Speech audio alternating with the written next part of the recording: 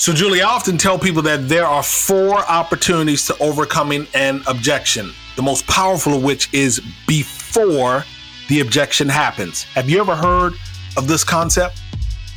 You're always teaching me new stuff, Torin. No, I haven't. Tell me more. So the acronym for me, and it's something that I used back in the 90s when I had my own sales team, the acronym is WNLB. Well, the B stands for before. And before any of you start to wonder which online system is best for payroll, let me share a few facts. Gusto is actually simple and easy, surprisingly easy and very fast. 90% of customers say switching to Gusto was easy. 85% of customers say running payroll is easier now than their previous provider. And 3 out of 4 customers take 10 minutes or less to run payroll with Gusto. I think that's easy. You can use our link, gusto.com/CATK for 3 complimentary months. Again, that's gusto.com/CATK. It's time to stop dealing and start demanding. It's time to stop being PC and start being transparent and authentic. It's time to get real. Prepare yourself. It's time for Crazy and the King.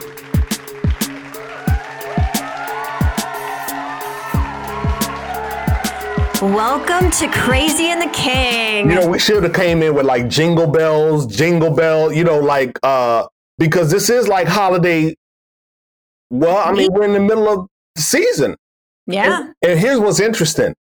Anybody right now experiencing this holiday season should be like super thankful, like super, super, super. And I don't say that lightly. I know I have a smile on my face, but like if you survived 2020 and all of the twists and turns, you should be listening, sipping on some mocha, probably infused with a shot of CBD and smiling because you made it. What's poppin', Jay? How are you? Man, things are great. Things are great. Wrapping up year 2. I can't believe it. So this is one of our interviews that we've been waiting on. So I'm excited and pumped up for this show. Just thankful, but I am knocking on wood because 2020 is not over yet. Saw something really cool though in pedestrian TV this week. Kmart is now selling dolls with a variety of disabilities, including Down syndrome dolls, which are absolutely adorable. And that made me smile this holiday week. Pause. Question for you. Yep. I agree with you around the absolutely adorable aspect. Mm-hmm. But, you know, I like to be honest. And I like to use the show to keep me honest. And when I first saw the article, I originally smiled and was like, this is so incredible. And then I found myself, Julie, for just a moment, looking at the image of the doll, taking in that image, you know, living with that image really in that moment and asking myself, because you and Carmen Daniels, several years ago, you had a phrase, and I always forget the phrase, not pity porn. Inspiration porn. Say it again. Inspiration porn. Inspiration porn. Yes. Thank you. And so I found myself, I'm always challenging myself, like, am I finding adoration in this doll because of that? Am I finding adoration and beauty in the doll because they represent a part of humanity? And I don't know if I necessarily walked away with an answer, but I will tell you that it did cause me to pause. It really made me stop for a moment. And I actually thought that was a good thing, that I didn't just read the article and just, you know, kept it moving. Yeah. I mean, you're coming full circle with recognizing your biases, right? And in my opinion, grown adults are not cute and adorable. Dolls are definitely cute and adorable, and dolls with Down syndrome are very cute and adorable. Yeah. So I think it's good that you recognize that. And I think for you, you just need to determine what was the causation of it, right? Was it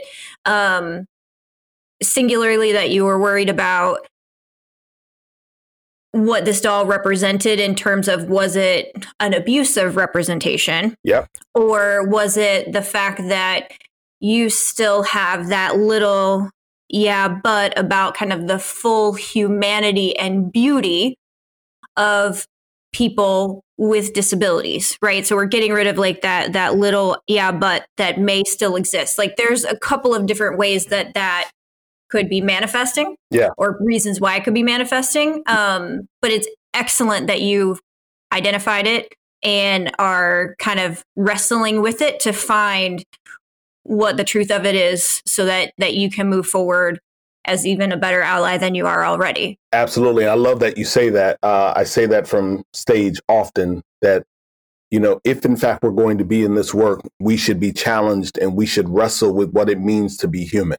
And I so appreciate you inserting that word wrestling. It's one of my favorite words when I am standing behind a mic. God, I cannot wait until I get to a stage, until someone says, come into a stage near you.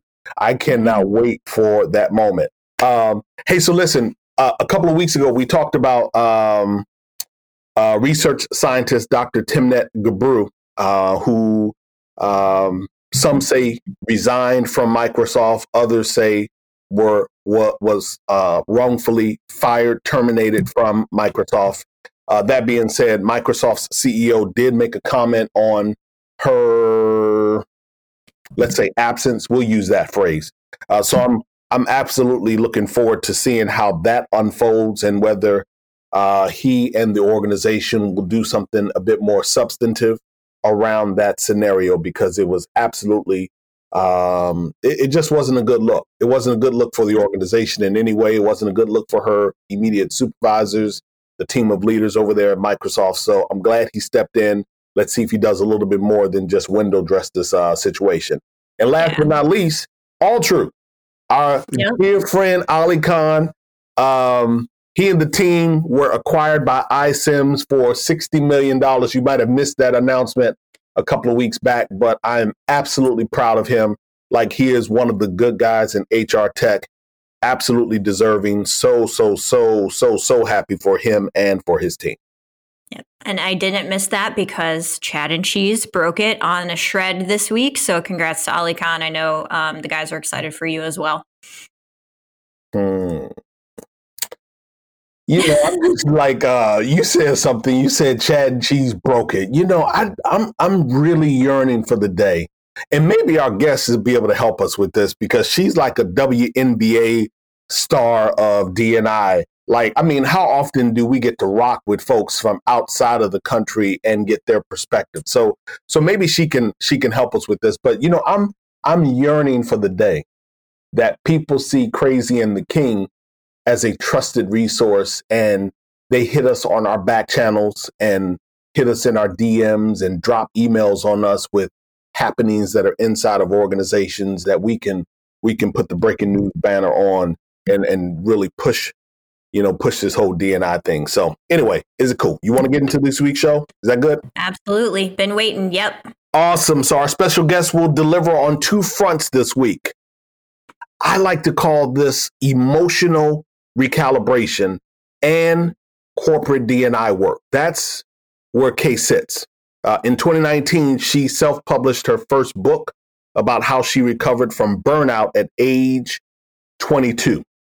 Now you can find her on Twitter at KFab. How lovely is that? KFab, KAYFAB. Now you know. KFab. Hey, listen. She amplifies the voices of underrepresented leaders. She helps companies with DEI work. Welcome to Crazy and the King. How are you, Kay? I mean, after that intro, I think I'm shook.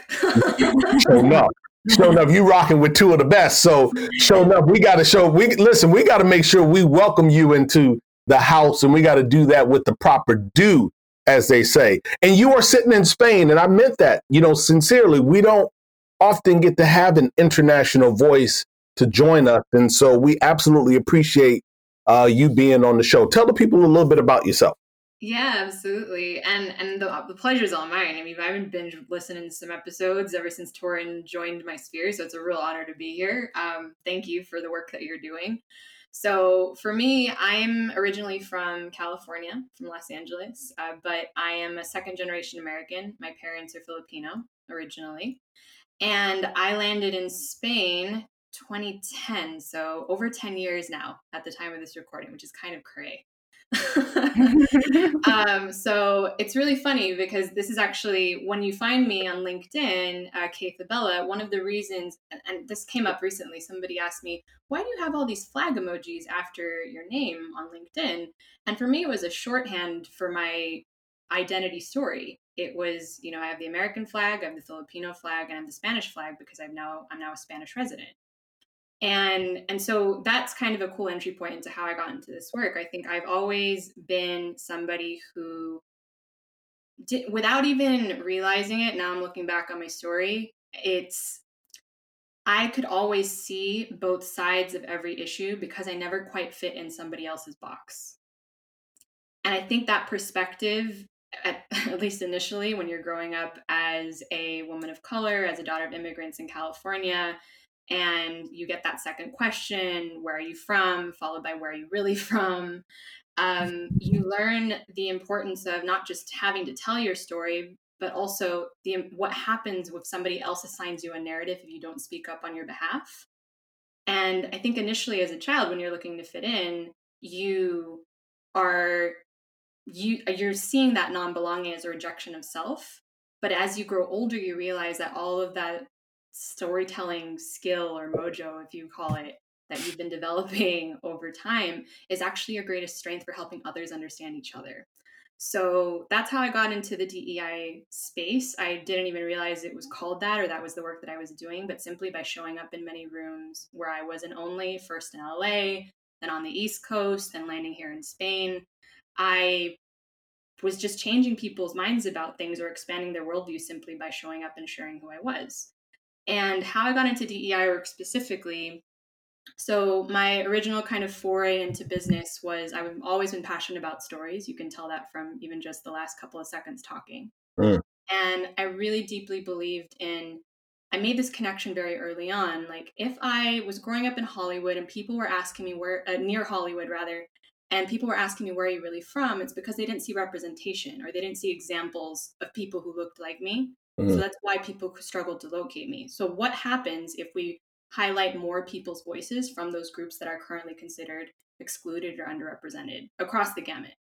And so that was how I started. I was doing one-on-one coaching. I was working with minority leaders, really helping them to figure out who they were and how to leverage that and share their message.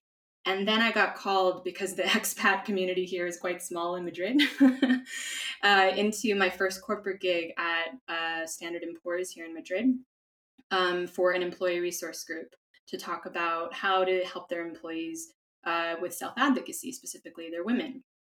And naturally, my brain, I think I'm in good company here, is just very curious, is always looking for, well, okay, now that the workshop's over, what comes next?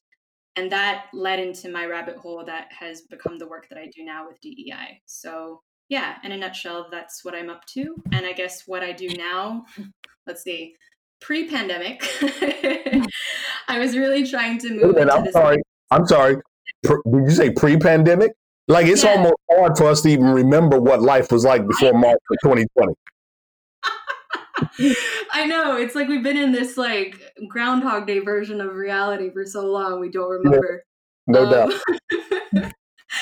But no, pre-pandemic, I think one of the intersections I was seeing that a lot of people weren't really thinking about so much was this idea of, okay, our teams are going to become remote. I think we kept talking about the future of work, the future of work, the future of work, but companies weren't really adapting or preparing themselves for, what does a flexible office look like? What are we going to do when our teams want to spend less time in the office, especially younger generations that don't necessarily want to have to come in every day, that care more about work-life balance? And how do you prepare and that falls within DEI, but no one was really talking about it. I guess it's not quite as sexy as, like a gender workshop. but it was the direction that I was trying to go. And it was oddly prescient pre-pandemic. That's the work that I started playing in even before. And because I was already really comfortable delivering this stuff virtually, it allowed me to, now I was in my playground. Everybody was at home. I already had a master's degree in waist up dressing, so I had this down. So it was actually, I thought, in a weird way, 2020 being as challenging as it was, and taking a toll on all of us in different ways. For me, it was the great leveler in the sense that I could now actually speak to people or companies or teams that now they could actually see the importance of, oh, this is what we're worrying about. Not just the fact that we're worrying about flexible workspaces, but also what does culture now look like when we're not in the office anymore? And how do we make sure our people are taken care of in the midst of all this? So that's been the space that I have been playing in. And yeah, that's, it's so interesting that you mentioned the emotional calibration connection there as well, Tori. And I feel like because there are so many emotions in this work, you have to navigate a lot of them. And you can't do that unless you've gone through your own personal crucible, right? So Yeah. I smile as you say that because, Julie and I, we did a recording a couple of months back, and I won't get into the details, but post recording, once we had hit the pause button and, we were just talking amongst ourselves, Julie was sharing with me, a bit of a roller coaster that she was experiencing. And, I just sat with my, well, normally when we record, it's in the afternoon, and I typically have a beverage next to me. Julie knows that. And I just kind of just sat there and was just enjoying the transparency and the sharing. But Julie's good at that. I am a sharer. So I want to kind of talk about how D&I efforts are different in the EU versus the United States. I was checking out your site this morning and just sent over my one of your episodes about the three main differences between the United States and the EU in terms of DEI. And I'm curious as to, one, what you see as the primary kind of benefits or obstacles in each space. And then second, to your first point, because what we're dealing with every single day right now is how do we help the companies we work with manage not just accommodations, but the emotional toll and all of those kind of things of working from home. So, how is Europe or maybe just Spain looking at changing now that we have vaccines rolling out? Do we go back to the old work in Europe, or is the future of work here to stay? Yeah, so there's a lot of really good layers in that conversation, and I know you all like multi-layered conversations, so here we go. So I say actually it's really interesting because the DEI conversation, so I'll start kind of micro and work my way out. So within Spain and within, I would say, most of the EU, legally companies are required to have a sort of, and I hate using this word, but quota for disability. Meaning that companies actually get tax benefits for employing people from differently abled or disabled backgrounds. And I thought that was so fascinating because I know that's not really a part of the conversation in the US. That was the most jarring thing to me when I first got into this work here. In the sense that, why isn't that something that we're talking about in the US more prevalently? And if that's what it takes to get companies to pay attention and make that possible, then hey, there's a real cool opportunity there. So that's one piece. I would say that Spain is an interesting one specifically because when it comes to our sort of racial diversity conversation, they are, not behind the times, but I would say, are being hit with their first real wave of immigration this generation. Because under Franco, under that dictatorship, they were closed off for 50 years. Mm-hmm. So, of course, anyone who looks remotely like Asian, in my case, or my face is always confusing, apparently, wherever I travel. But here specifically, because I read Asian, I'm automatically Chinese because that's all they know, right? So that's an indication of, you know, immigrants are still very much within their boxes of like, oh, Asians have their kind of 24-hour, you can stop and grab anything stores. People from the African continent are the people who are selling counterfeit goods in the street. It's very much like here are the boxes.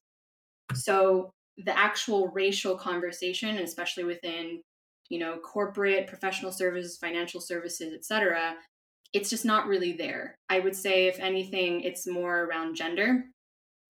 And then within that, there's also the regional differences of each of the autonomous communities, which have, again, their whole, I mean, Spain is home to 4 main languages.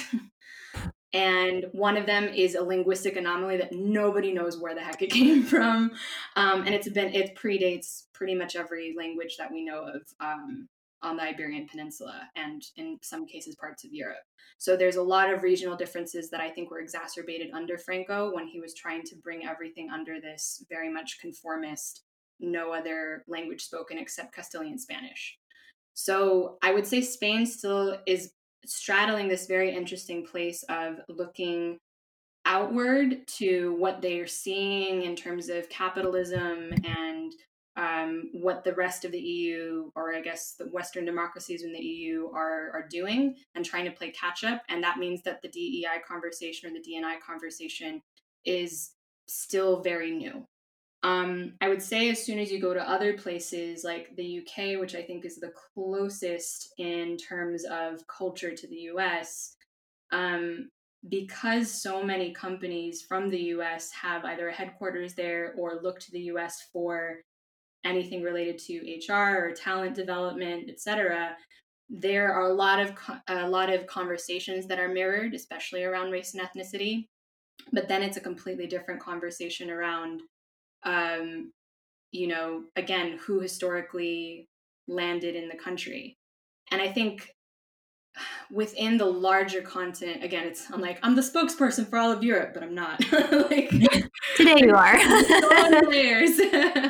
But I would say in general, what I found super interesting was just observing how in the wake of George Floyd's murder, race as a conversation, which was very not taboo, but just, oh, well, I think we're maybe 5-10 years, depending on the country, behind the US in terms of, oh, we'll fix gender first and then we'll get to all the other stuff.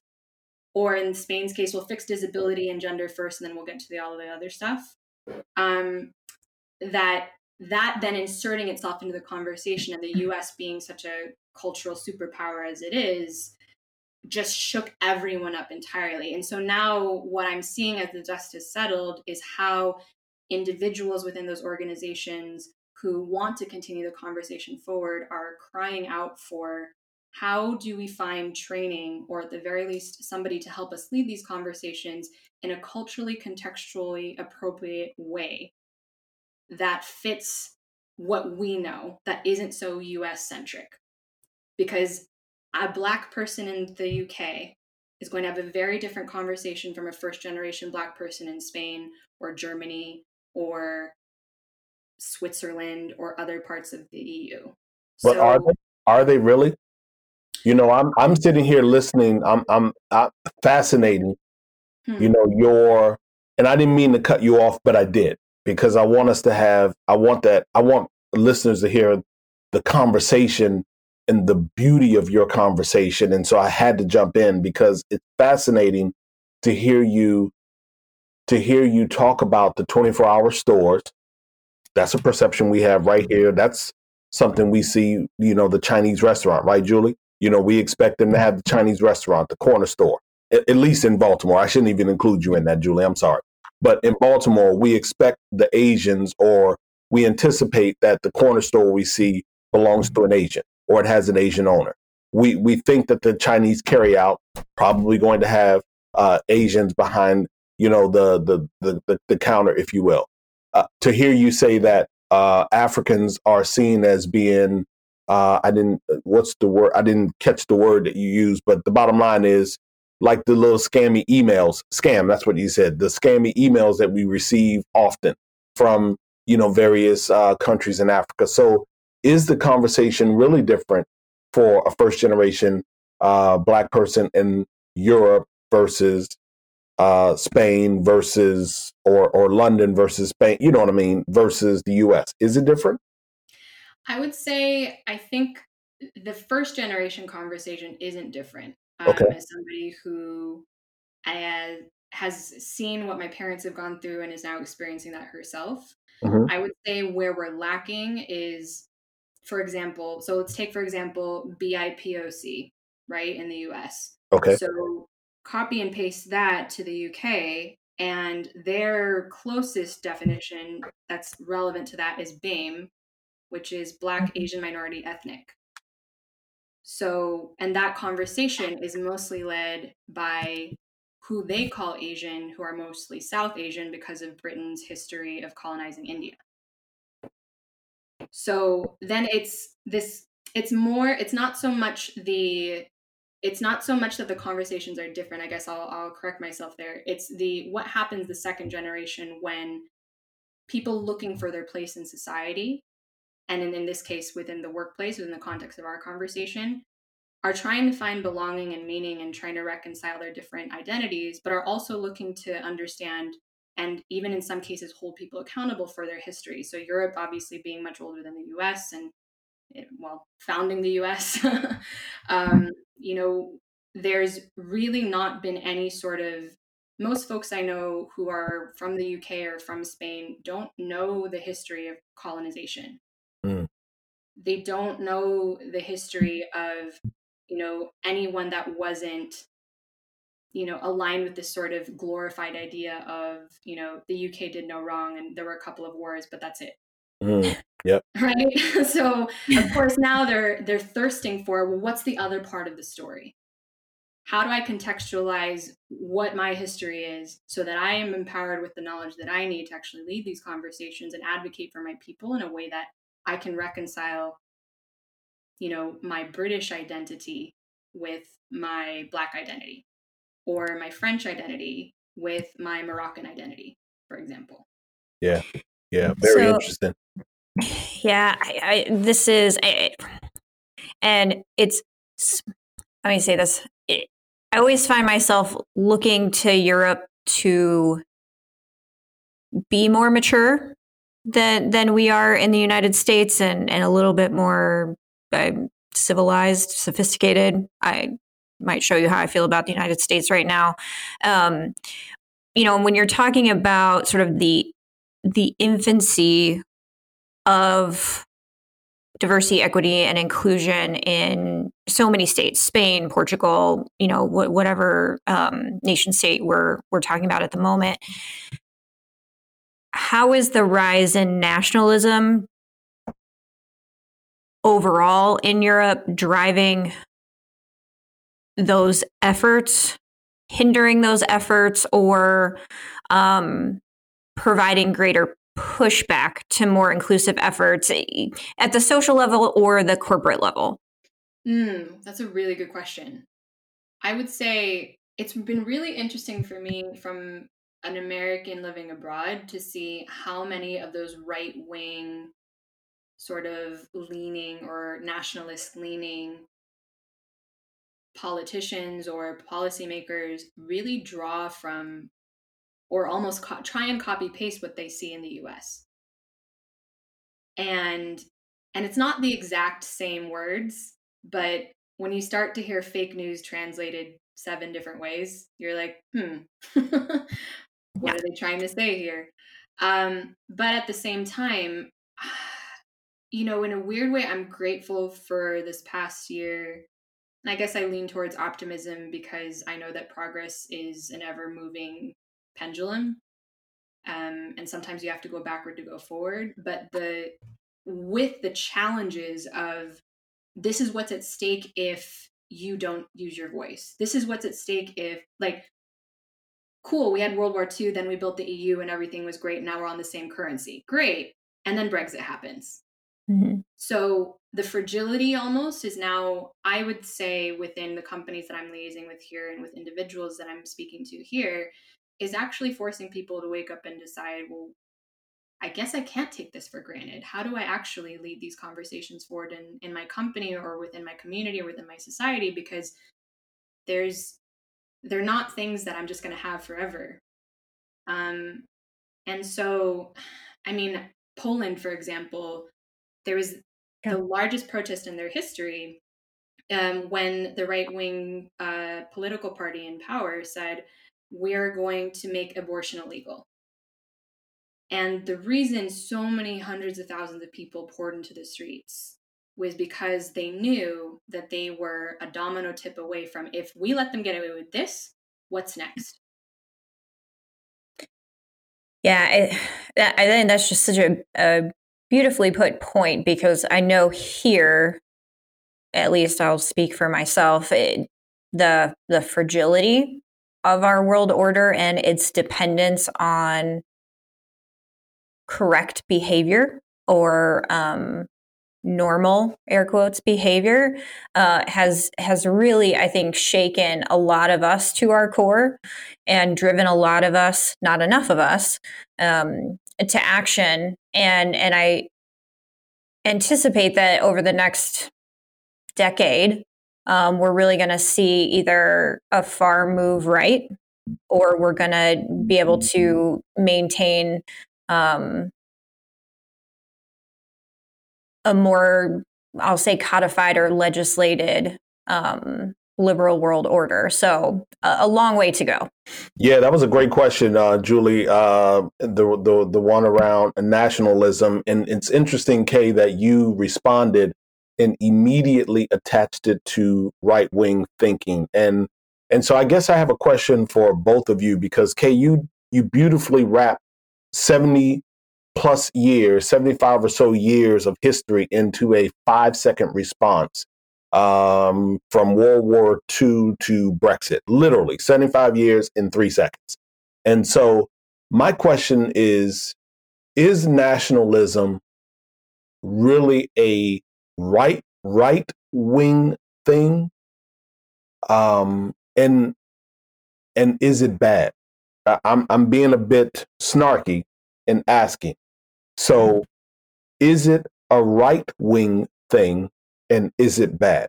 If I were talking about nationalism standing in the epicenter of Spain, or I'm in Rome, or I'm in Nigeria, or I'm in Hong Kong, is nationalism solely a right wing thing, and is it bad? I'm just curious. And both of you are on the record. So we don't I was going to say, we don't get a lot of snark from Torrin on the Crazy and the King show. I'm very excited. I think it's two things, and this is coming from my political science background. So the first is that when we say right wing, we don't mean Republican. That's a they can be the same, but by definition, they don't have to be the same. And so right wing is more ethnocentric, country first, non-globalist, small c, uber conservative, to the point, I would say, of xenophobia in a lot of ways. And then with the nationalism, right, there's a difference between nationalism and patriotism. And one of the things that is so powerfully smart that nationalists have done is that they have hijacked the thought that being a patriot is the same as being a nationalist. And they're not. Being proud to be an American is not the same as being someone who only supports American interests and white people, right, at the exclusion or detriment of other nationalities, the global order, right? It's country first in its truest form, to the point that it hurts. and excludes and isolates others. So yes, I think nationalism is bad. And yes, I think right-wing extremism, nationalism is bad. I don't think there's anything wrong with patriotism or small c conservatism in a more moderate form. I copy paste Julie. No, I'm kidding. No, honestly, that's exactly where my brain went. As soon as you talked to Torin, I said, I immediately made the distinction, as Julie so beautifully did, between nationalism and patriotism. And I think, like you said, I'm in a country that is just coming out of dictatorship. Really, like my mother-in-law went from washing her clothes in a river to WhatsApp in her lifetime. Wow. So, wow. Yeah. Whoa, So hold that for a minute. She said washing her clothes in a river to WhatsApp. Crazy. In one lifetime. So crazy. Right? So, I mean, they don't call this crazy in the king for nothing, right? But when you think about that is a microcosm of one person's experience that reflects what that damage did of trying to look inward. And I don't think, and it's really interesting. I actually had a conversation with my Spanish husband, Javi, recently. And I said, do you actually learn about the dictatorship and what happened? And he's like, no, we had the civil war between who they call the Republicans, so people fighting for the Republic of Spain, and Franco, who was aligned with Hitler and Mussolini. And the Republicans lost. And then after that, in their history books, it's just civil war, nothing else, and then the transition into democracy or constitutional monarchy. And that's it. Because there is a Spanish law called La Ley del Olvido, which is the law of forgetting, that has made it illegal for anybody to talk about it. So, I mean, that just to me, like, that is nationalism in its purest form, right? It's not only are we going to look inward and punish anybody who goes against our sort of conformist idea of what we think is best in this world order or rather this national order that we're establishing. And then once we're gone, we still have control over the history. And that idea, I mean, that reeks of supremacy to me. And like Julie was saying, I think, from the US perspective, it's been really interesting to see how that then translates to other right-wing groups here. It's very much around conformity, like we know best. We unfortunately, we have a multi-party system in Spain. We unfortunately have a few seats in Congress went to Vox, they're the People's Party, quote unquote. But basically going back to a time in 2020, saying in the floor of Congress that women need to go back to learning how to sew in school. Right? Like that. I mean, I'm going off on a little bit of a tangent here, but it just goes to show you, But let me help you, because what you did, very beautiful, and you gave us proximity, which is the reason why we had been clamoring to get you on the show, and it happened at the time that it was supposed to happen. Will you do Julie and I and our listeners a huge favor? Because you said it with such beauty, that history, the one that is suppressed, the one that is challenged and not really talked about, will you email that link to me, or a link to something worthy of reading? So when we drop the pod, we could also drop a link, because I want people to get even closer to what it was that you just mentioned. Can you do that for us? Absolutely. I'll do you one better. There's actually, I believe it won, I want to say it was a prestigious film festival, like maybe Cannes, I'm not sure, but it's on Netflix, and it's a beautifully done documentary about a group of survivors of torture under the dictatorship who are fighting against La Ley del Olvido and following their story. So I'll definitely send that link across, and I highly encourage people to watch it. Even my husband sitting watching it with me was like, I didn't learn this in school. I didn't know about this. Yeah. Beautiful. That's awesome. Yes, please do. Beautiful thing. Featured in Fast Company, Thrive Global, Huffington Post, and ePay. I think that's, or LPay, capital PAIS. Kay has leveraged her experience as a Filipino American expat, as she shared with you, based in Madrid, Spain. And I know that we concentrated our conversation a little bit differently this particular episode, but Kay works with solopreneurs as well as Fortune 500 companies to really help them grow their visibility through the power of storytelling. Before we get out of this episode, Kay, do Julie and I a favor. Is there someone you'd like to give a name drop to? Someone who is doing remarkable work that should be amplified a bit more? Absolutely. So I want to amplify my friend in Amsterdam, the great Vivian Aqua. You can find her on Twitter at Viva La Vive NL. So VIVALAVIVENL. She's doing incredible work. Spell that again. Vivian Aqua.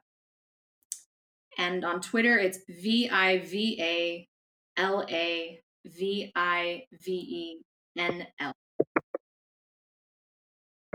Got it. Awesome.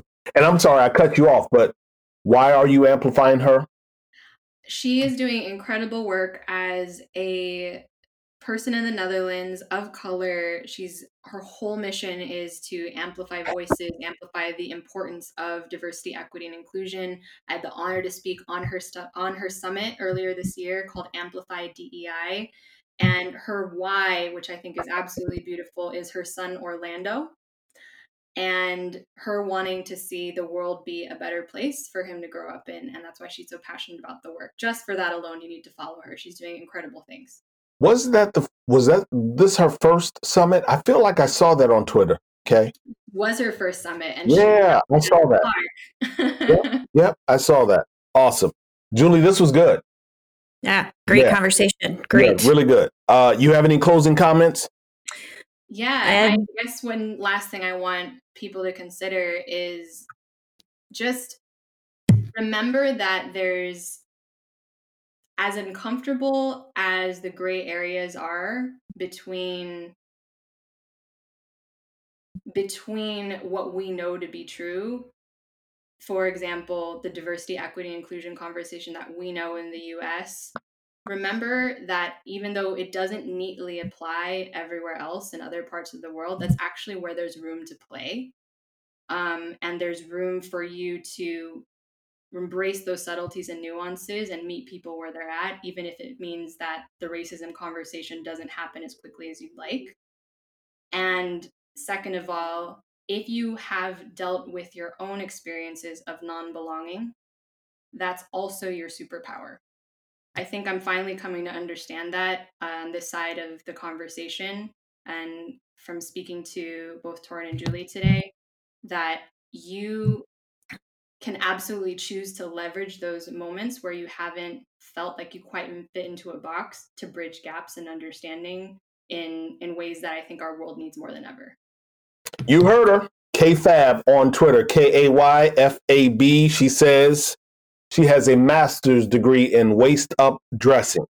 Never gonna let that one down. Yeah, man. She's also quite sharp. I mean, listen, an invaluable resource to have on your Twitter timeline, on your LinkedIn feed. She's a valuable resource to have as a consideration if you are a global concern, an organization that is doing and or building high-performing teams outside of the U.S. I absolutely encourage you to follow her, to link up with her, and to reach out to her if you need some support. For Julie and I, an episode that we absolutely treasure. In the words of B.B. King, the beautiful thing about learning is nobody can take it away from you. I close reminding each and every one of you to share the pod with your digital tribe and to find your voice. Be a better human and have an awesome rest of the holiday season.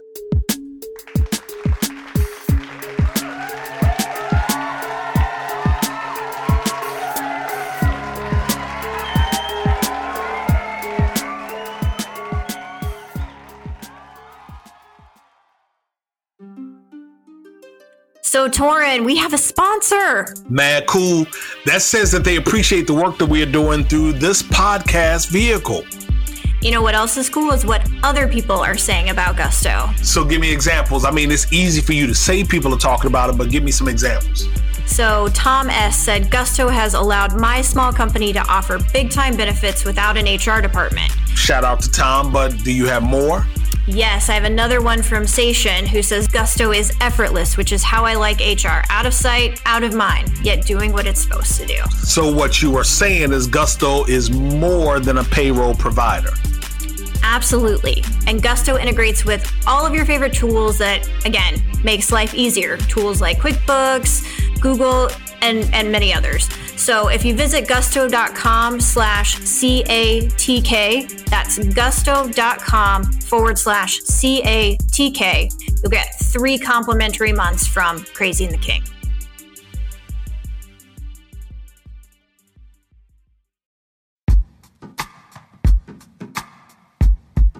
The Jim Stroud Podcast explores the discoveries and trends forming the future of our lives. Brain-to-brain communication, robot bosses, microchip implants for workers, and artificial intelligence replacing human workers are all happening now. If you want to know what's happening next, subscribe now to the Jim Stroud Podcast.